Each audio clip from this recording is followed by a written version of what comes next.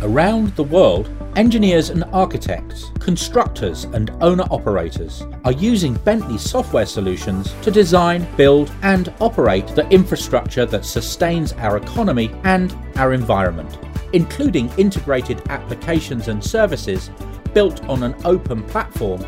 Our solutions enable digital workflows across engineering disciplines and distributed project teams from the office to the field.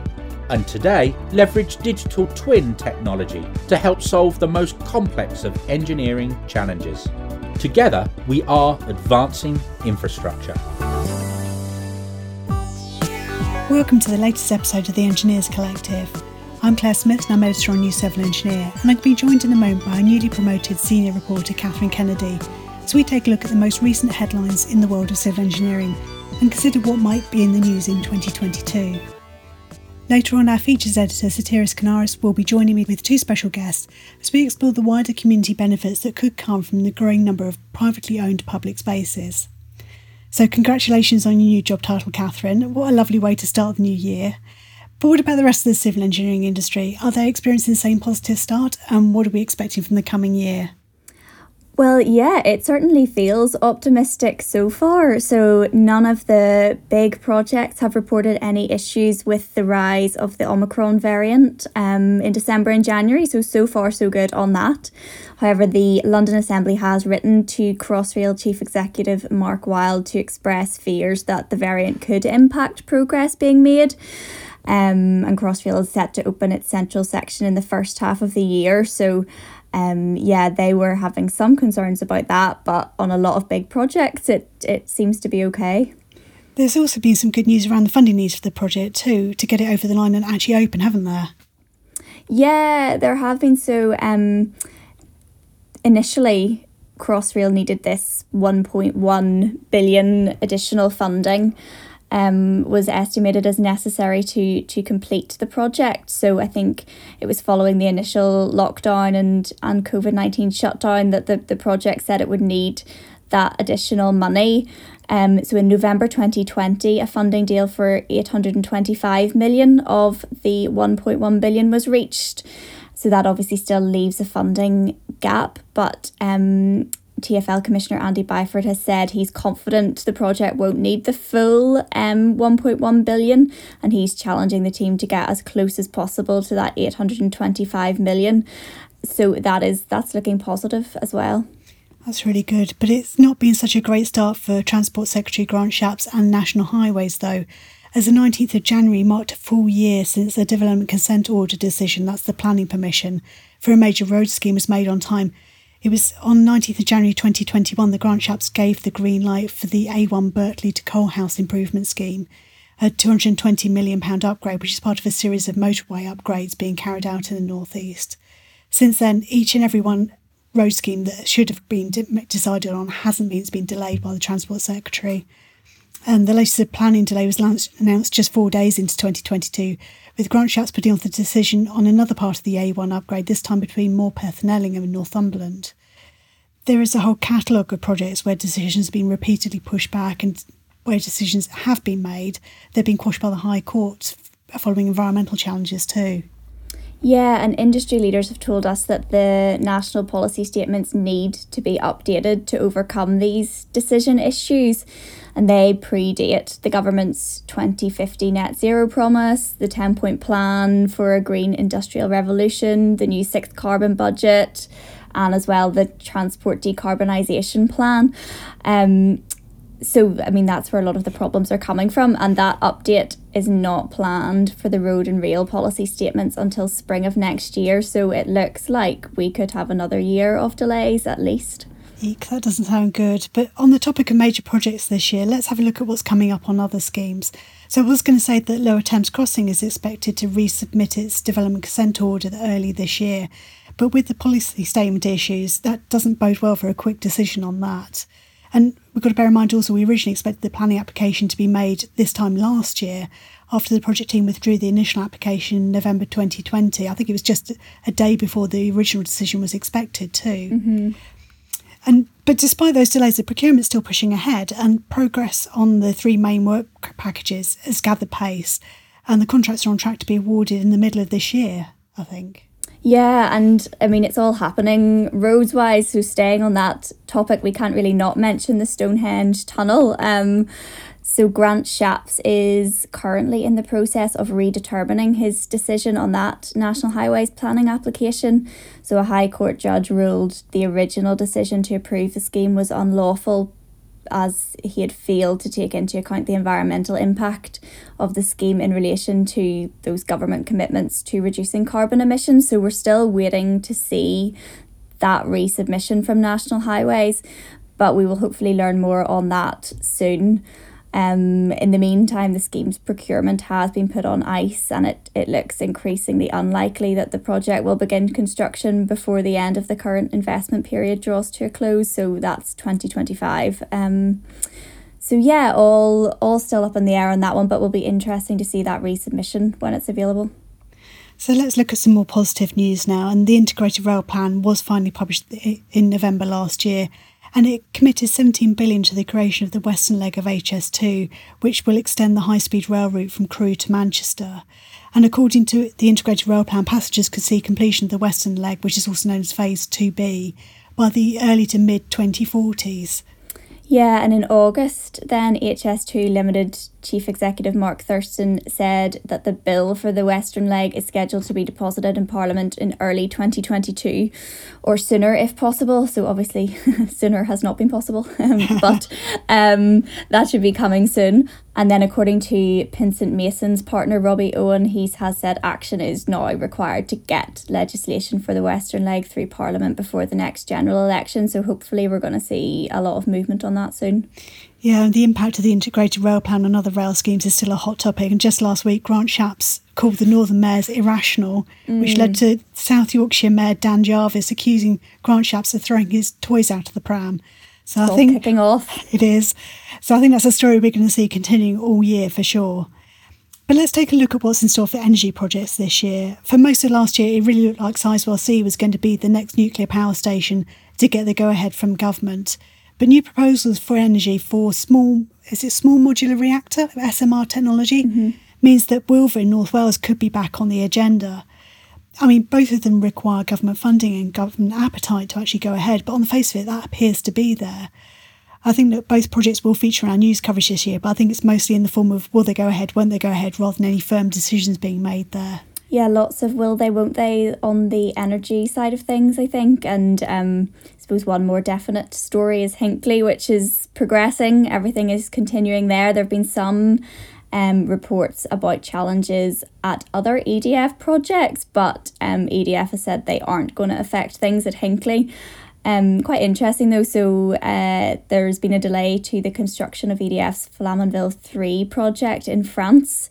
So that uses the same EPR design as at Hinkley, and that delay is due to the fuel loading system. So it's now scheduled to be loaded in the second quarter of 2023, I think, and EDF has said that the delay is because of COVID disruption and also learnings that need to happen because there was another issue at a plant in China, in Taishan. So some steps need to be taken before the fuel is loaded, and there's some lessons that they are kind of processing from the issue in China as well.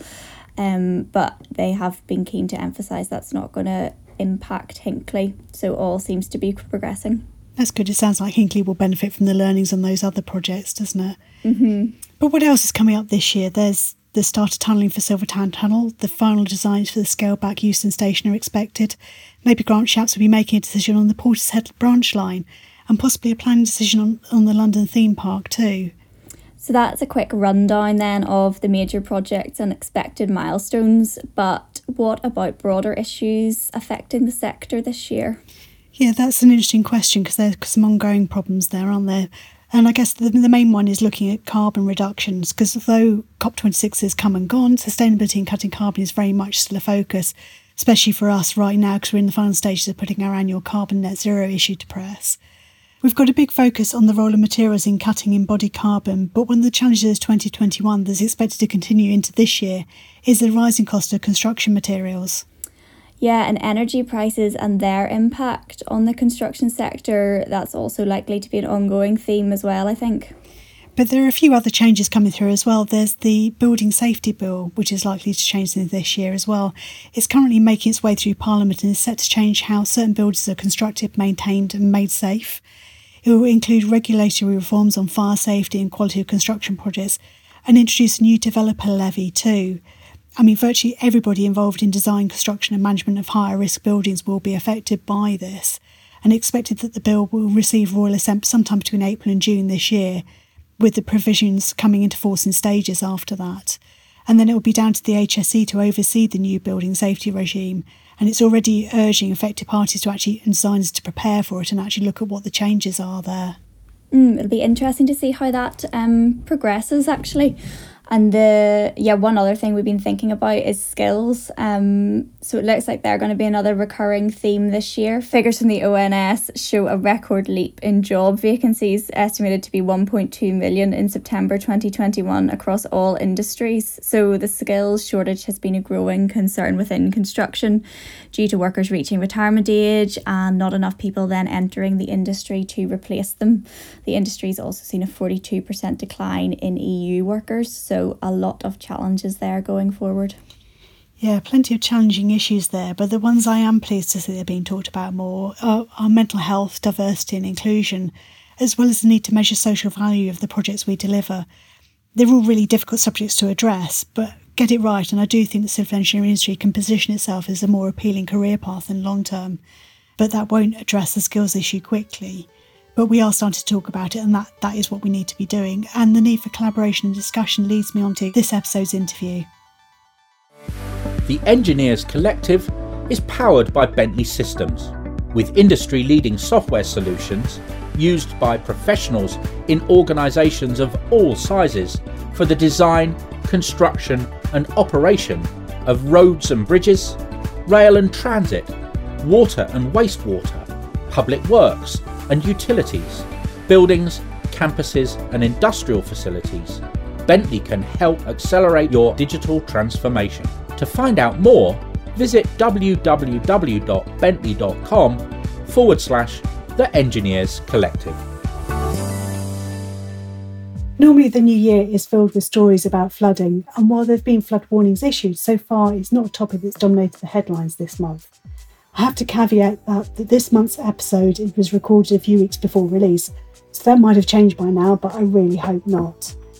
But it was a conversation about last summer's flooding in urban areas, particularly in London, with Civic Engineers Director Gareth Atkinson, that led to the topic for this interview. That chat followed on from an ongoing discussion I've been having with Unseen Architecture Director Madeleine Kessler about the rise of privatised public space across the UK and how engineers, architects and urban designers can work together to develop strategies for more inclusive ownership, access and use. We're joined today by both Madeleine and Gareth to explore how the two could and should be linked and look at what other benefits could come from private estate owners considering a wider community as they plan, develop or redevelop their properties in the face of the climate crisis. So Sotiris, can you introduce our guests, please? Sure. Trained as an architect and engineer, Madeleine is a founding director of Madeleine Kessler Architecture and Unseen Architecture. She's also co-curator of the British Pavilion at the 2021 Venice Architecture Biennale. With over a decade of practice experience, her interests lie in the interface between people, infrastructure, and public space. She's a member of the National Infrastructure Commission Design Group and teaches at universities, including the London School of Architecture and Architectural Association. In 2019, she was awarded the RIBA Rising Star Award, and in 2020, she was named in the Architects Journal 40 Under 40. Gareth is an engineer and urbanist leading Civic Engineers London studio. With a passion for well-functioning architecture, urban design and placemaking, he runs the civil and structural engineering for projects ranging from the extension and adaptation of existing buildings to large-scale regeneration and public realm improvement projects. Welcome to the Engineers Collective to you both. Madeleine, can you start us off by outlining the scale and pace at which privatized public space has grown in the UK in recent years. And if you could talk a bit about the drivers for that change. Yes, thank you very much for having me here today. I'm really excited to be back on the podcast and part of this conversation, which is so close to my heart. As a bit of background, for the past sort of 3 years, we've been exploring privatised public space as part of the British Pavilion in our project called the Garden of Privatised Delights. And that project's really been looking at how privatised public space is often considered as something that's quite new, as sort of new paved squares and in new developments. But in fact, it's something that goes back for generations within British culture, you know, from everything from the pub, the original opening up of people's living rooms to allow the public in, to networks like the High Street, to sort of garden squares in central London. And we've been exploring how we can start to sort of rethink and open up our privatised public spaces to make them more inclusive and accessible for everyone to use. And so as part of this, we sort of began by doing a lot of research, and we came across this website and book by Guy Shrubsole and Anna Powell-Smith called Who Owns England? And they've sort of spent the past few years mapping who owns all the pieces of land within England and Wales. And it's quite incredible because unless you have sold a piece of land within the past few decades, it actually doesn't have to be documented by the land registry. So there's a whole swathe of the UK, sort of around 5.2 million acres, which is privately owned, but it's not actually documented on the land registry, which is a real problem because, you know, if, for example, you see a little bit of land at the end of your street that no one's using and you're wondering, oh, how could I make that into like a playground for the kids to use? Unless you actually know who owns that piece of land, it's really difficult to get that conversation even started. And so there's real lack of transparency over land ownership in the UK, which we're really interested in. You know, how can we sort of ensure that land ownership is more transparent? And also, when land is registered on the land registry, often it's not even attributed to a particular owner. It's sort of owned by an overseas holding company. So it's all very, very opaque. And this sort of becomes really problematic with things like the Occupy London protests, for example, in 2011. I don't know if you remember, but there were these protests on Paternoster Square, just near St Paul's Cathedral. And Paternoster Square, it sort of feels like a very public square. But it turns out it's actually owned by the Mitsubishi Estate Company. And so when people started protesting there, that's one of the rules that the Mitsubishi Estate Company sort of had with their land. But no one there knew that. So the police came and sort of ushered the protesters on. And that sort of becomes really scary when suddenly you've got these sort of basic human rights that you should have in a city that you can't do. And that ultimately that you don't even know you're on private land until you've broken the rules. And so there's some really interesting there's a lot of really interesting conversations about it at the moment, but I think what's really interesting is last year, the GLA, the Greater London Authority, they brought out this Public London Charter, which is the first of its kind, I think, internationally, really. And it's this attempt to sort of regulate privatised public space to ensure that all privately owned public spaces are sort of held up to the same kind of core principles.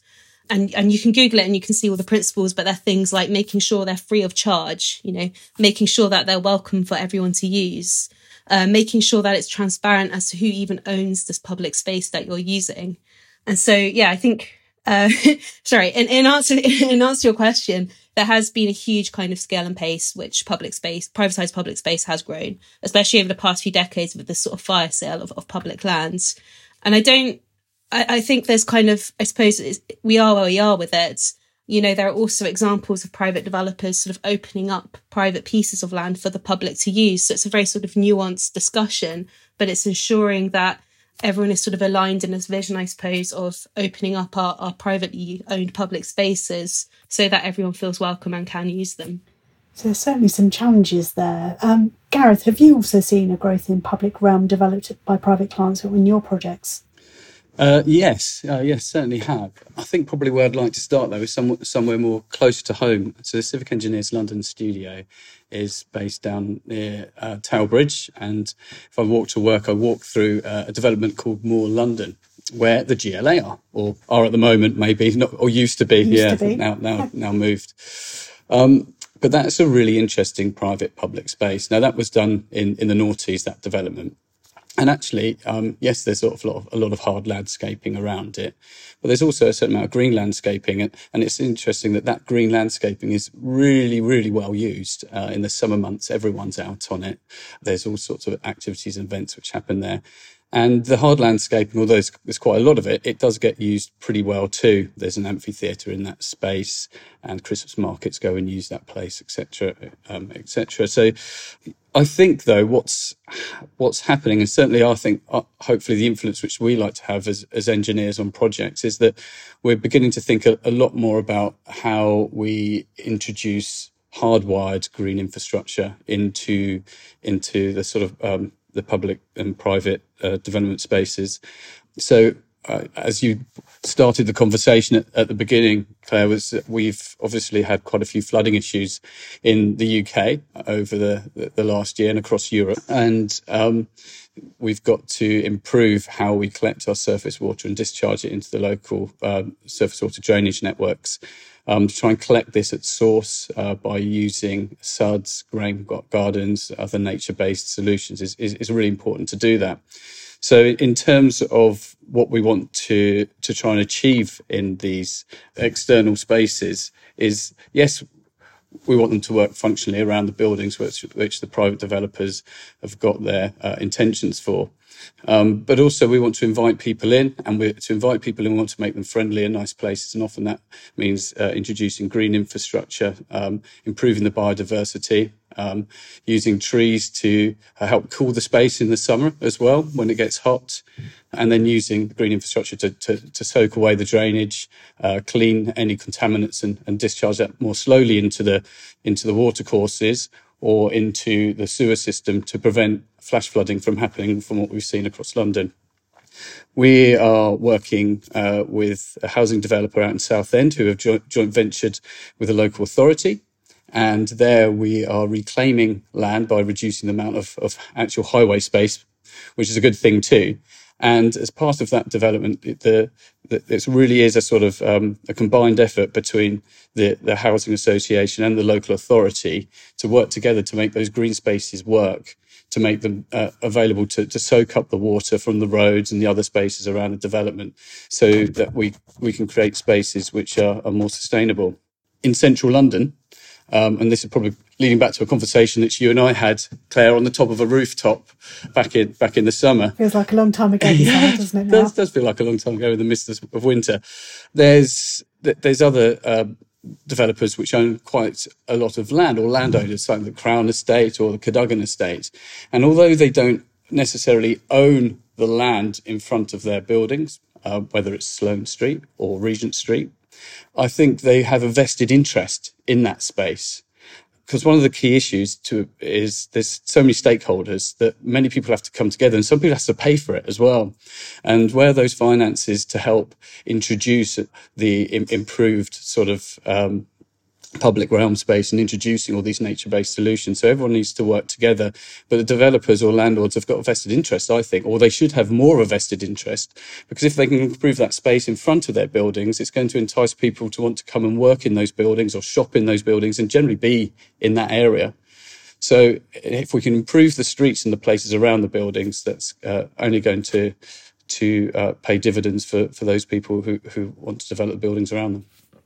And it's interesting you say about, how people should consider the spaces opposite the developments that they're building, because my next question was, when it comes to the design of these spaces, what have been the main considerations for the clients up to now? Has it been solely focused on the benefits to the development, or is the wider community needs taken into consideration? I think, I think it completely varies between different developers, between even different parts of the public sector. And a lot of it is about how long-term a vision people are thinking in as well. Like if you're thinking a very short-term, quick financial kind of just need to get the profit as quick as possible, I think that's when you don't see as good pieces of placemaking in the city. When you're thinking much more strategically and longer term and getting the community in to really understand and test ideas and understand what a place can become, I think that's when you get really successful parts of the city sort of evolving over time. And I think that's what the most successful developers are doing. I thought it was really interesting what Gareth was saying about sort of private developers versus the public sector, because a lot of what we were exploring with the pavilion was how there's this perception of public is good and private is bad. And often it's very much just binary conversation and you have to agree with one or the other. But in fact, we are all living in this weird intertwined world. And so the whole idea of the pavilion is that we're exploring that middle ground. We're exploring this kind of realm of private, public, and how not just both sectors can work together, but you sort of do need both types of spaces. Like you do need your private home where you're living, you know, and the city kind of relies off these kind of different thresholds of spaces that allow you in. But how do we kind of break that down to make sure that people don't feel excluded and everyone feels welcome? And I suppose for us, we use this painting called The Garden of Earthly Delights by Hieronymus Bosch, which is set up as a triptych, and that we use as a kind of tool to actually allow these conversations where we'd say, you know, on this triptych, you've got hell on the right, you've got heaven on the left, and then you've got this middle ground in between. And we set up these conversations with different stakeholders and developers and community groups using this painting to say, look, we're all living in this in-between world. And that would then allow these kind of more nuanced conversations where people weren't immediately like, oh, they're evil.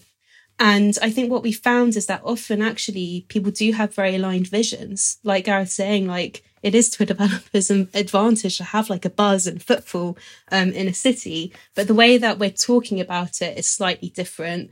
And the way that we're all coming at it in these very kind of segregated, siloed groups just is very different.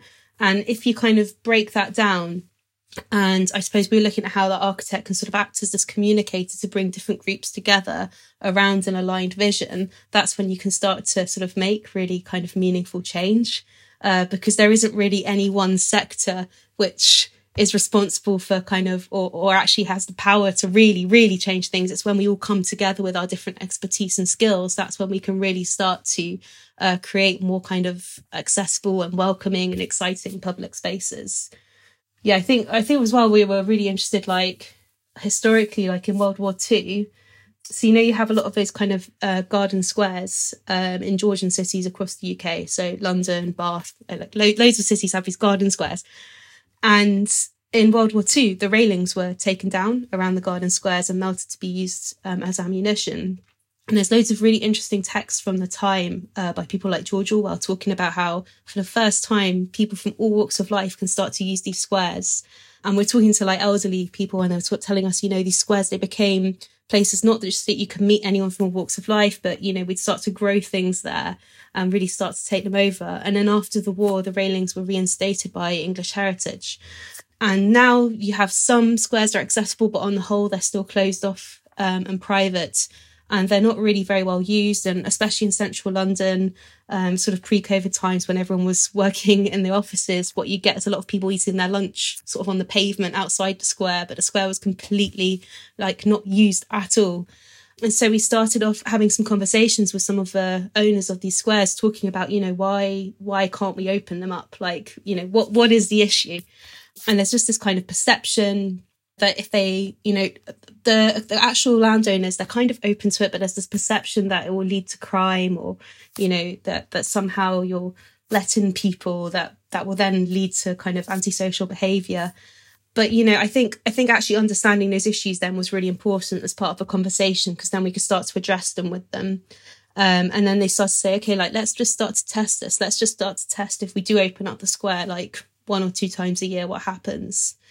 And it was really interesting because they were saying, you know, we started to open up the square and it sort of led to a renewed kind of interest from our local residents around the square to actually use their gardens. And, you know, suddenly you have got a buzz, and it does, like Gareth was saying, it does then start to bring people into the wider developments and stuff. So I think it's thinking about cities as part of this wider network, and it's not just about one physical space, but how that's interacting with the wider kind of urban realm.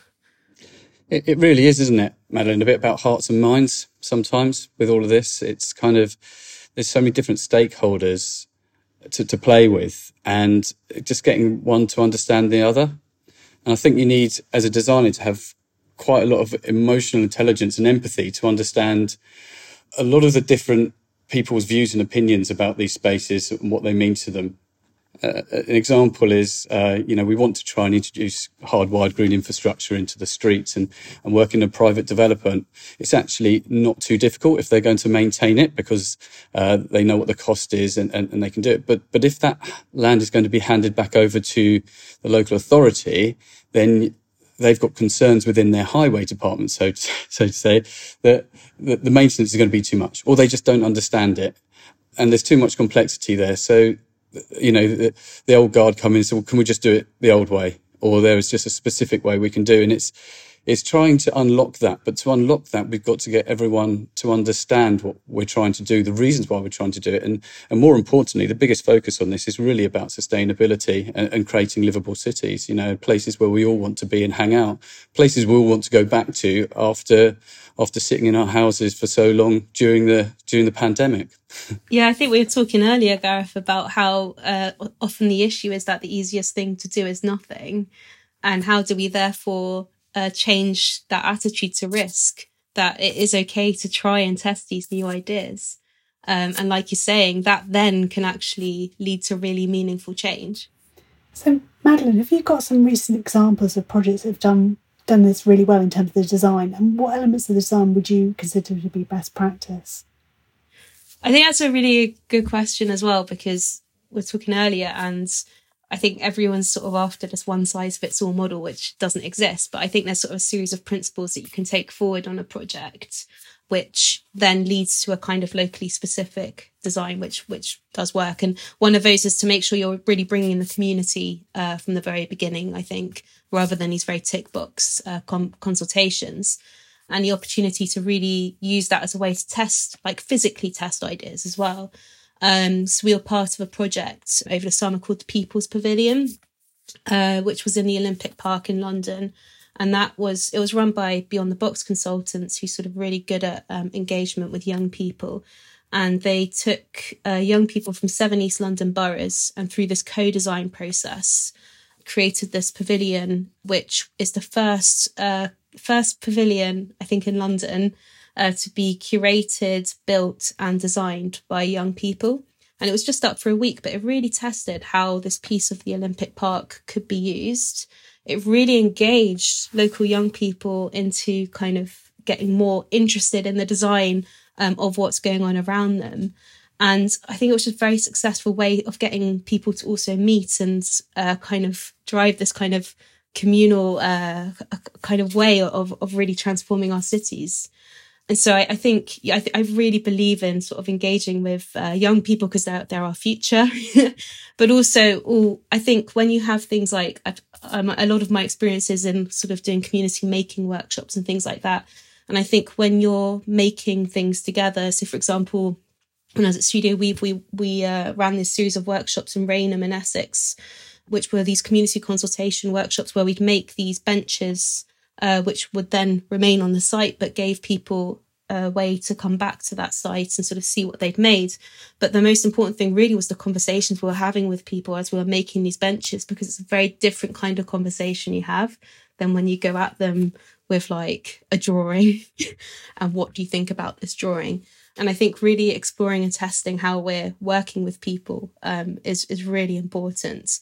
And I also think when Gareth was talking earlier about the rain gardens, for example, something for me which is so attractive about that is not do they just visually look nice, but they get people really interested in actually what is going on with their drainage.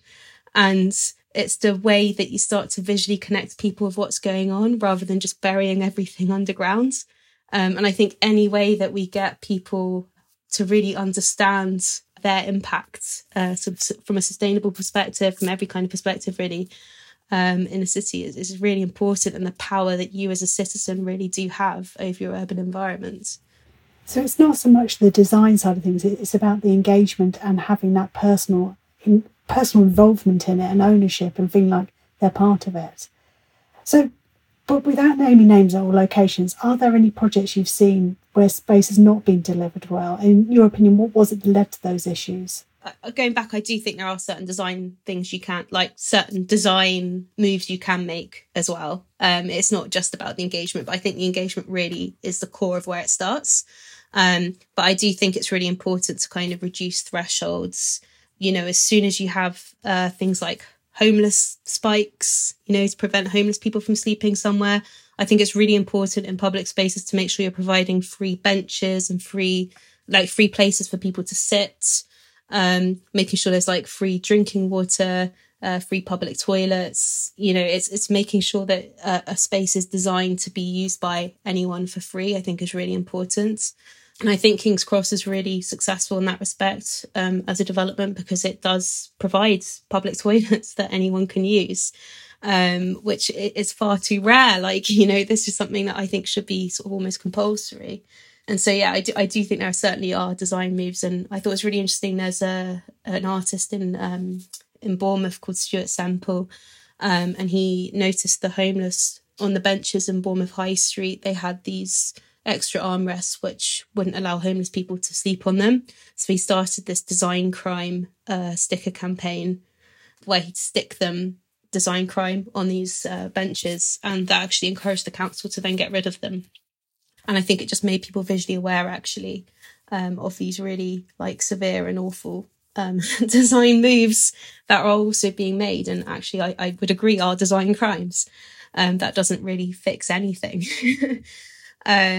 So yeah, I think in terms of sort of how well spaces are delivered, I think it is about really thinking about who can use them, and anyone who can't use them, why can't they use them, and how do we therefore make it accessible for everyone?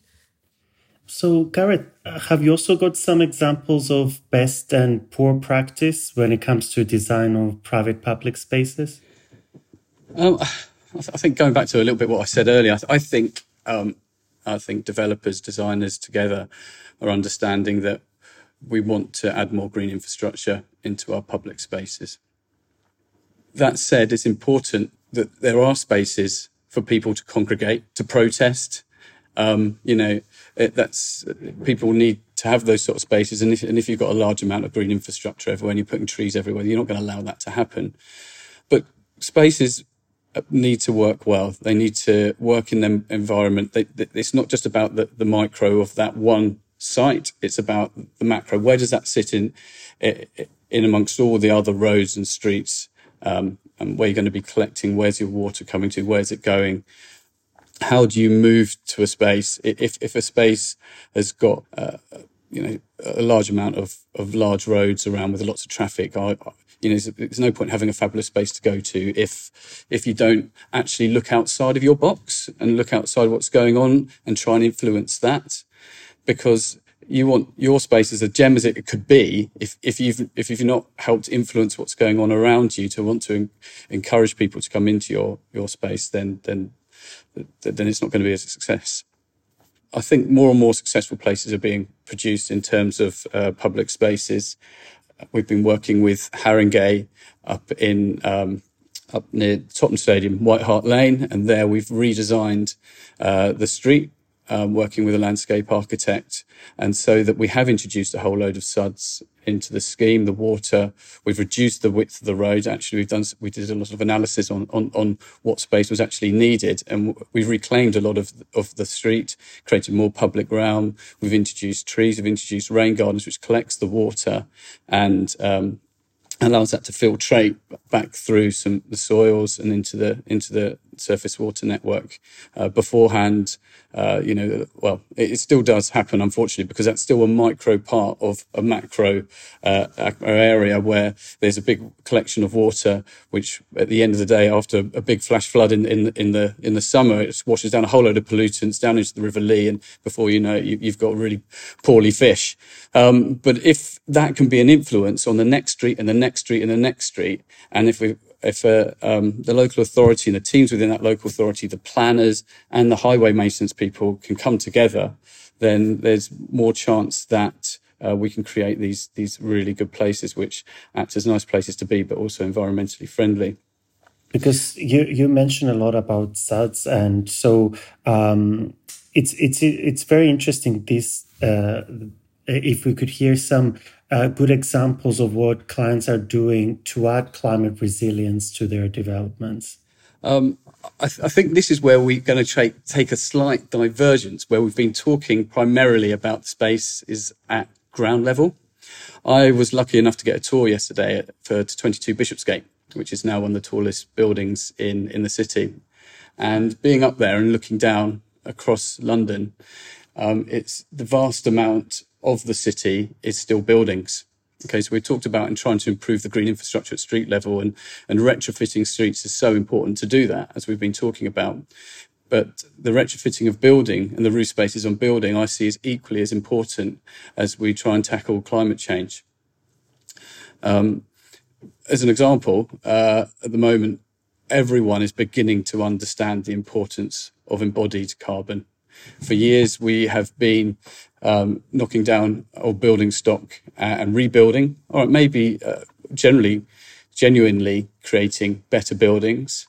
But the focus has been so much on carbon emissions and creating a far more sustainable functioning building that what's been lost is how much embodied carbon has been put into the existing buildings. And if you look across London, there are so many buildings with potential to repurpose the roof space or even add stories and repurpose the roof space. And what we're finding with developers that we're working with at the moment, and they've all got their own ESG, environmental, social governance targets. And they're really, really now looking carefully at the buildings they own and how they can adapt them. Yes, to get some additional stories, which obviously will yield further profits maybe in the future. But also, how can you then collect the water, which was currently just landing on those buildings and being directed into the sewer, which is, adding to the effect of the flooding problems which we've got across London. If you can control your own water on your own building site and let that dissipate more slowly into the surface water system, then that's going to help alleviate flooding across the city. So what we're finding is, yes, we can add green roofs. Yes, we can add blue roofs onto buildings.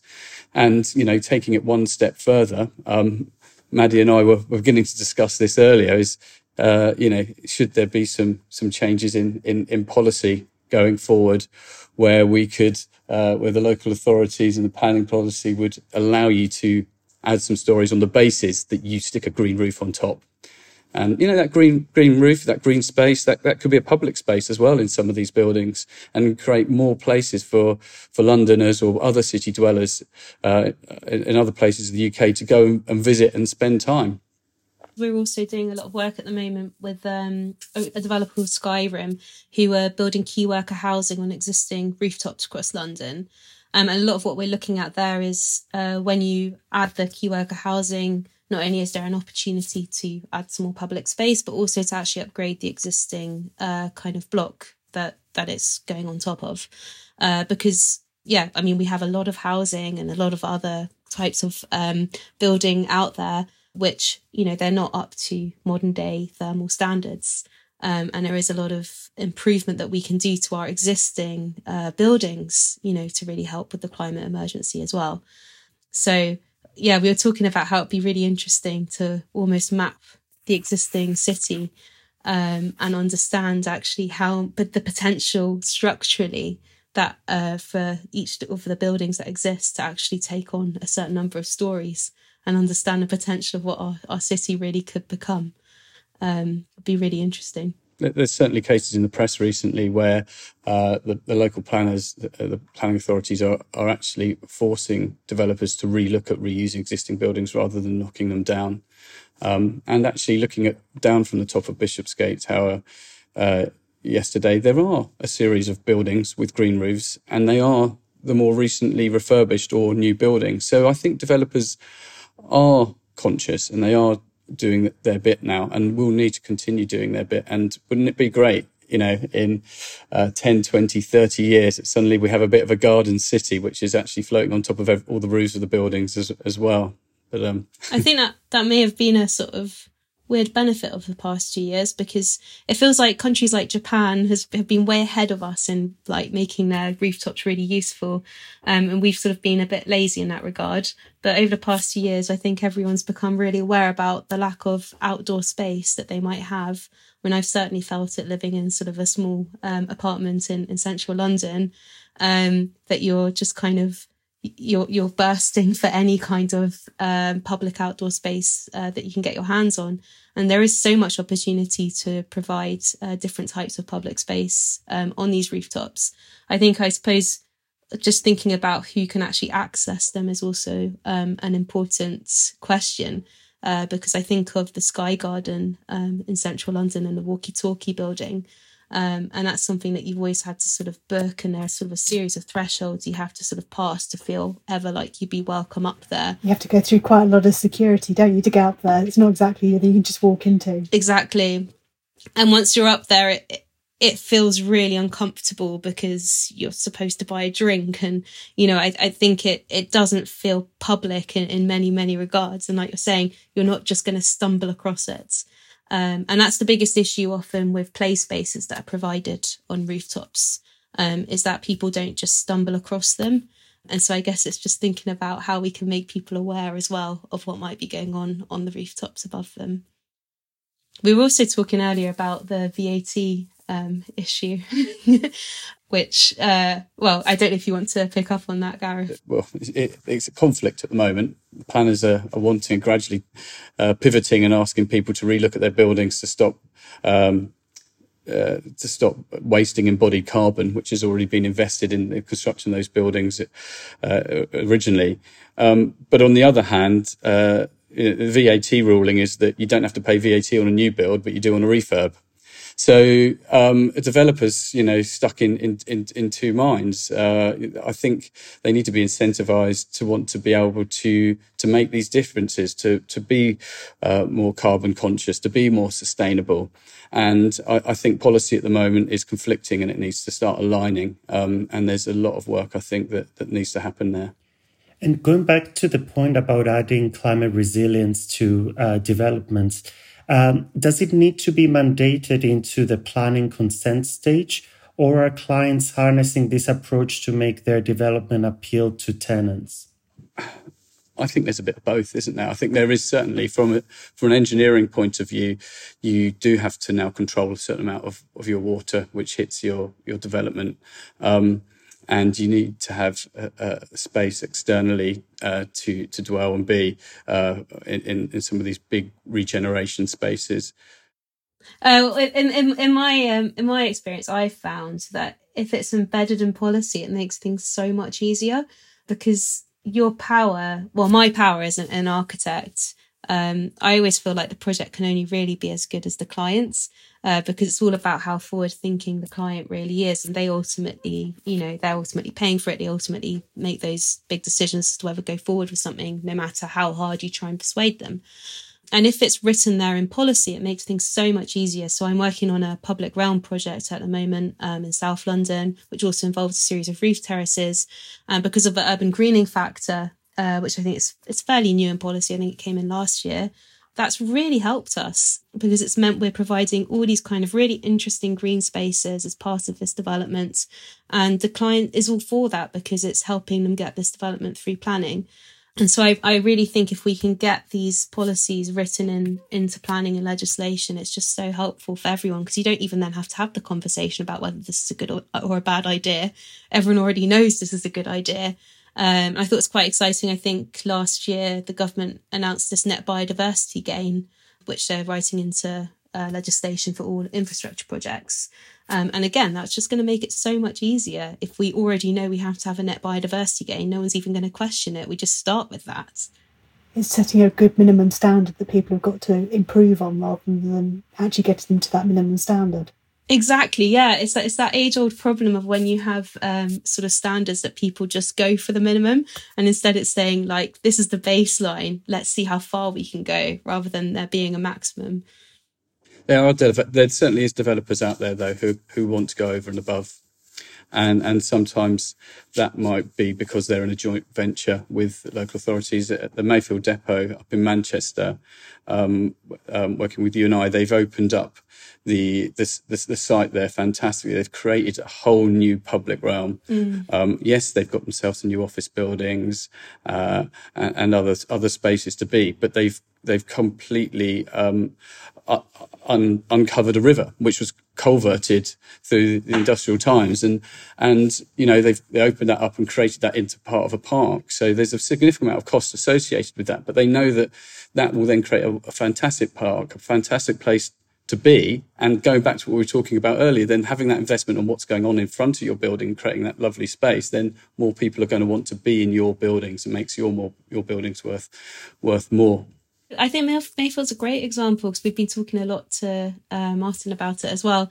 And from my understanding, it's this huge public park that would never have been able to be created actually without the developer stepping in, because there just quite simply wasn't the money. I think there is often this nostalgia for when the public sector had a lot of money, and they don't. So I think getting the right developers on board, or getting everyone to align their visions and understand the importance of getting the public realm, public spaces right, is really important, and can actually then lead to those really exciting spaces for everyone to use.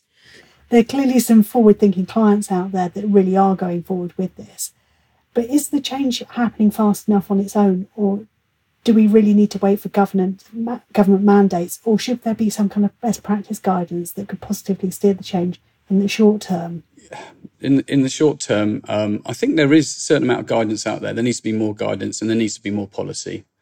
There needs to be more dictation on what would need to be done with existing buildings, with the spaces around your buildings. I think it's coming, and I think the bigger developers have, going back to their ESG targets, and they're really taking these seriously now. One of the bigger restrictions that we've got, and Maddie and I were talking about it earlier, as much as a developer sometimes wants to push sustainability, often they really do want to push sustainability, but then they fall across the stumbling blocks once you get to insurers.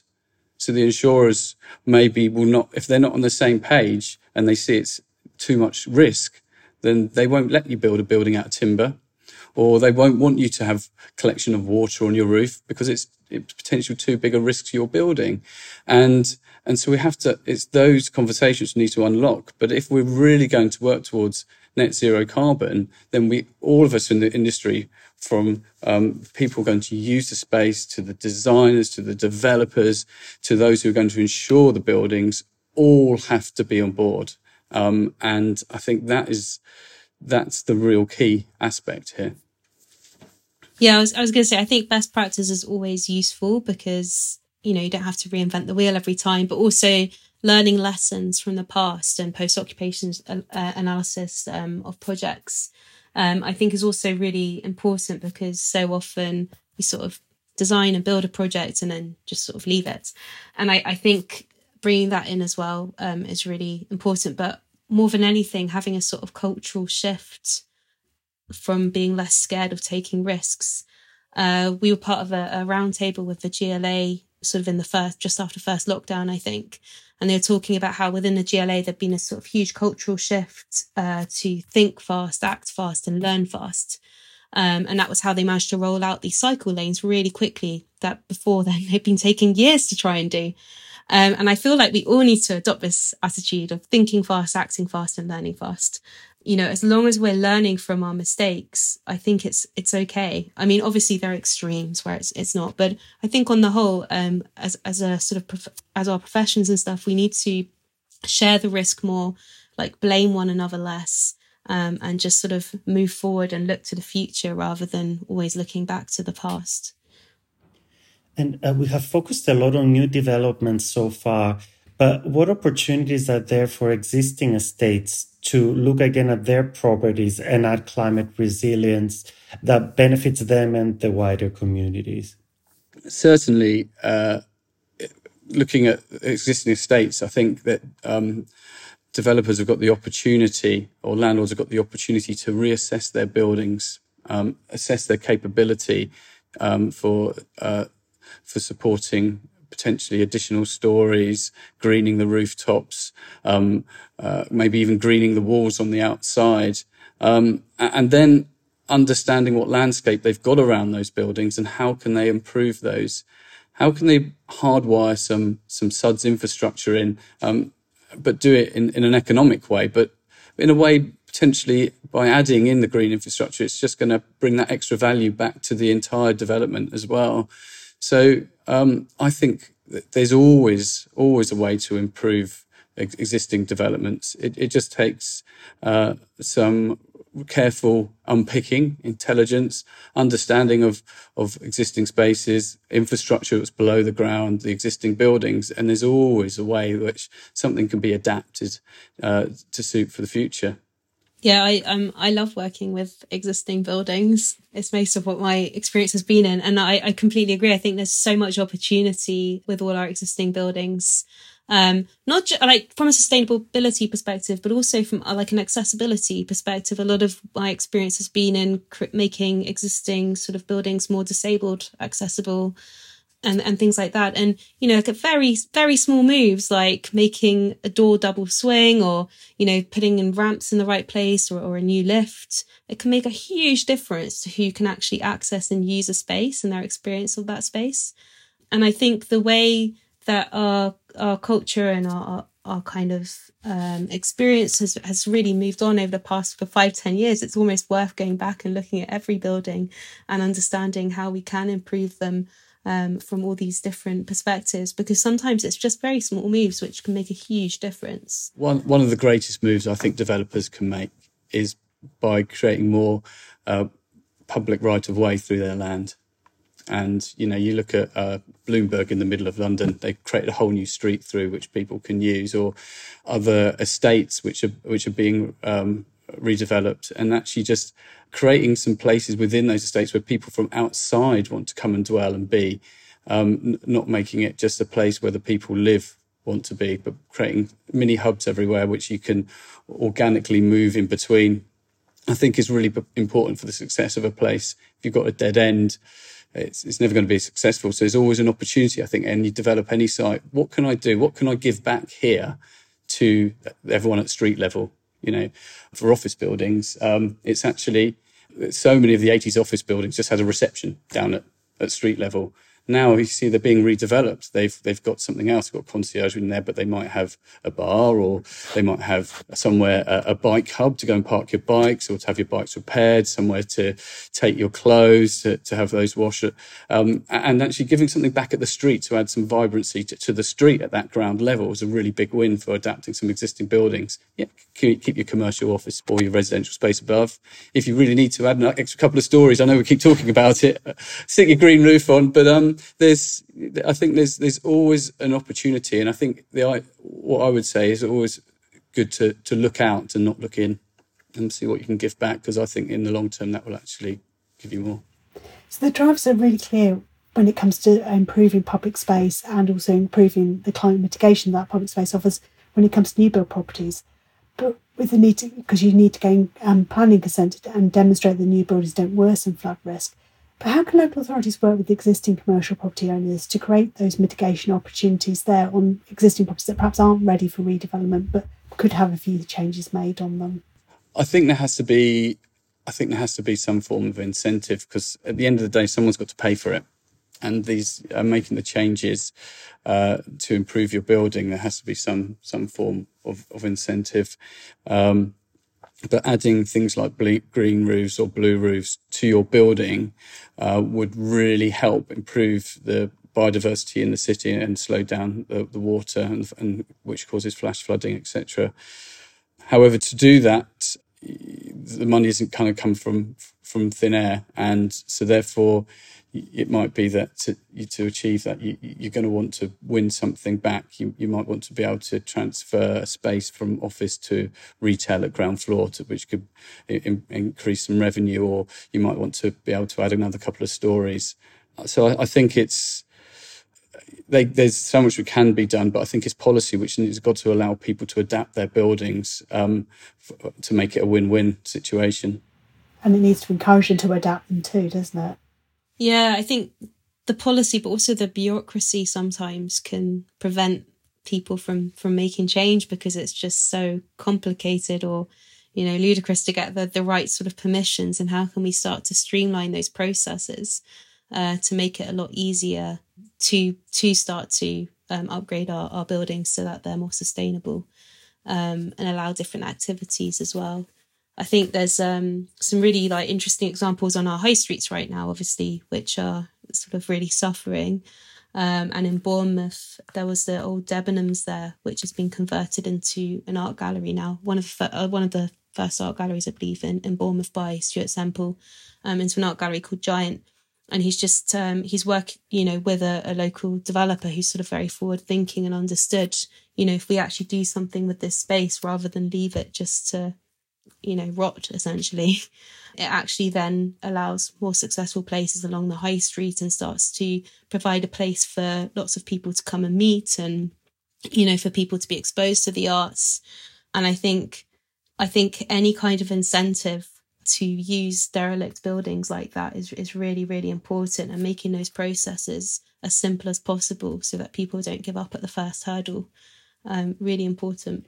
And Gareth, do you have any examples where local authorities have been working with commercial property owners? Yes, certainly. I mean, I think going back to the Mayfield Depot, you and I and the local authorities in Manchester, and I think National Rail involved there as well, that they're working together on a piece of land which they couldn't unlock themselves if it wasn't for the developer to come in. But they're working in tandem and they're getting something back through that as well. Housing developers working in joint venture with local authorities to optimise spaces within town centres, reducing land taken over by large highways, which would have been in the local authorities' sort of ownership, but thinking about that and the spaces and the roads and the pockets of land which have been developed together, then you can unlock and start thinking about future schemes in a way which are going to be far more sustainable. I think that's just about all we've got time for today. It sounds like there's really lots of opportunity for the future. So thank you for both joining us in that discussion. It's been really interesting. And I think with the growing evidence of climate change impact, I think it's been an area we're going to be seeing increasing focus on. So having some examples of good practice, which we discussed today, will be ever more important. Satirists Catherine and I'll be back soon with another episode of the Engineers Collective. So thank you for listening. The Engineers Collective is powered by Bentley Systems, with industry-leading software solutions used by professionals in organisations of all sizes for the design, construction and operation of roads and bridges, rail and transit, water and wastewater, public works and utilities, buildings, campuses and industrial facilities. Bentley can help accelerate your digital transformation. To find out more, visit www.bentley.com/The Engineers Collective.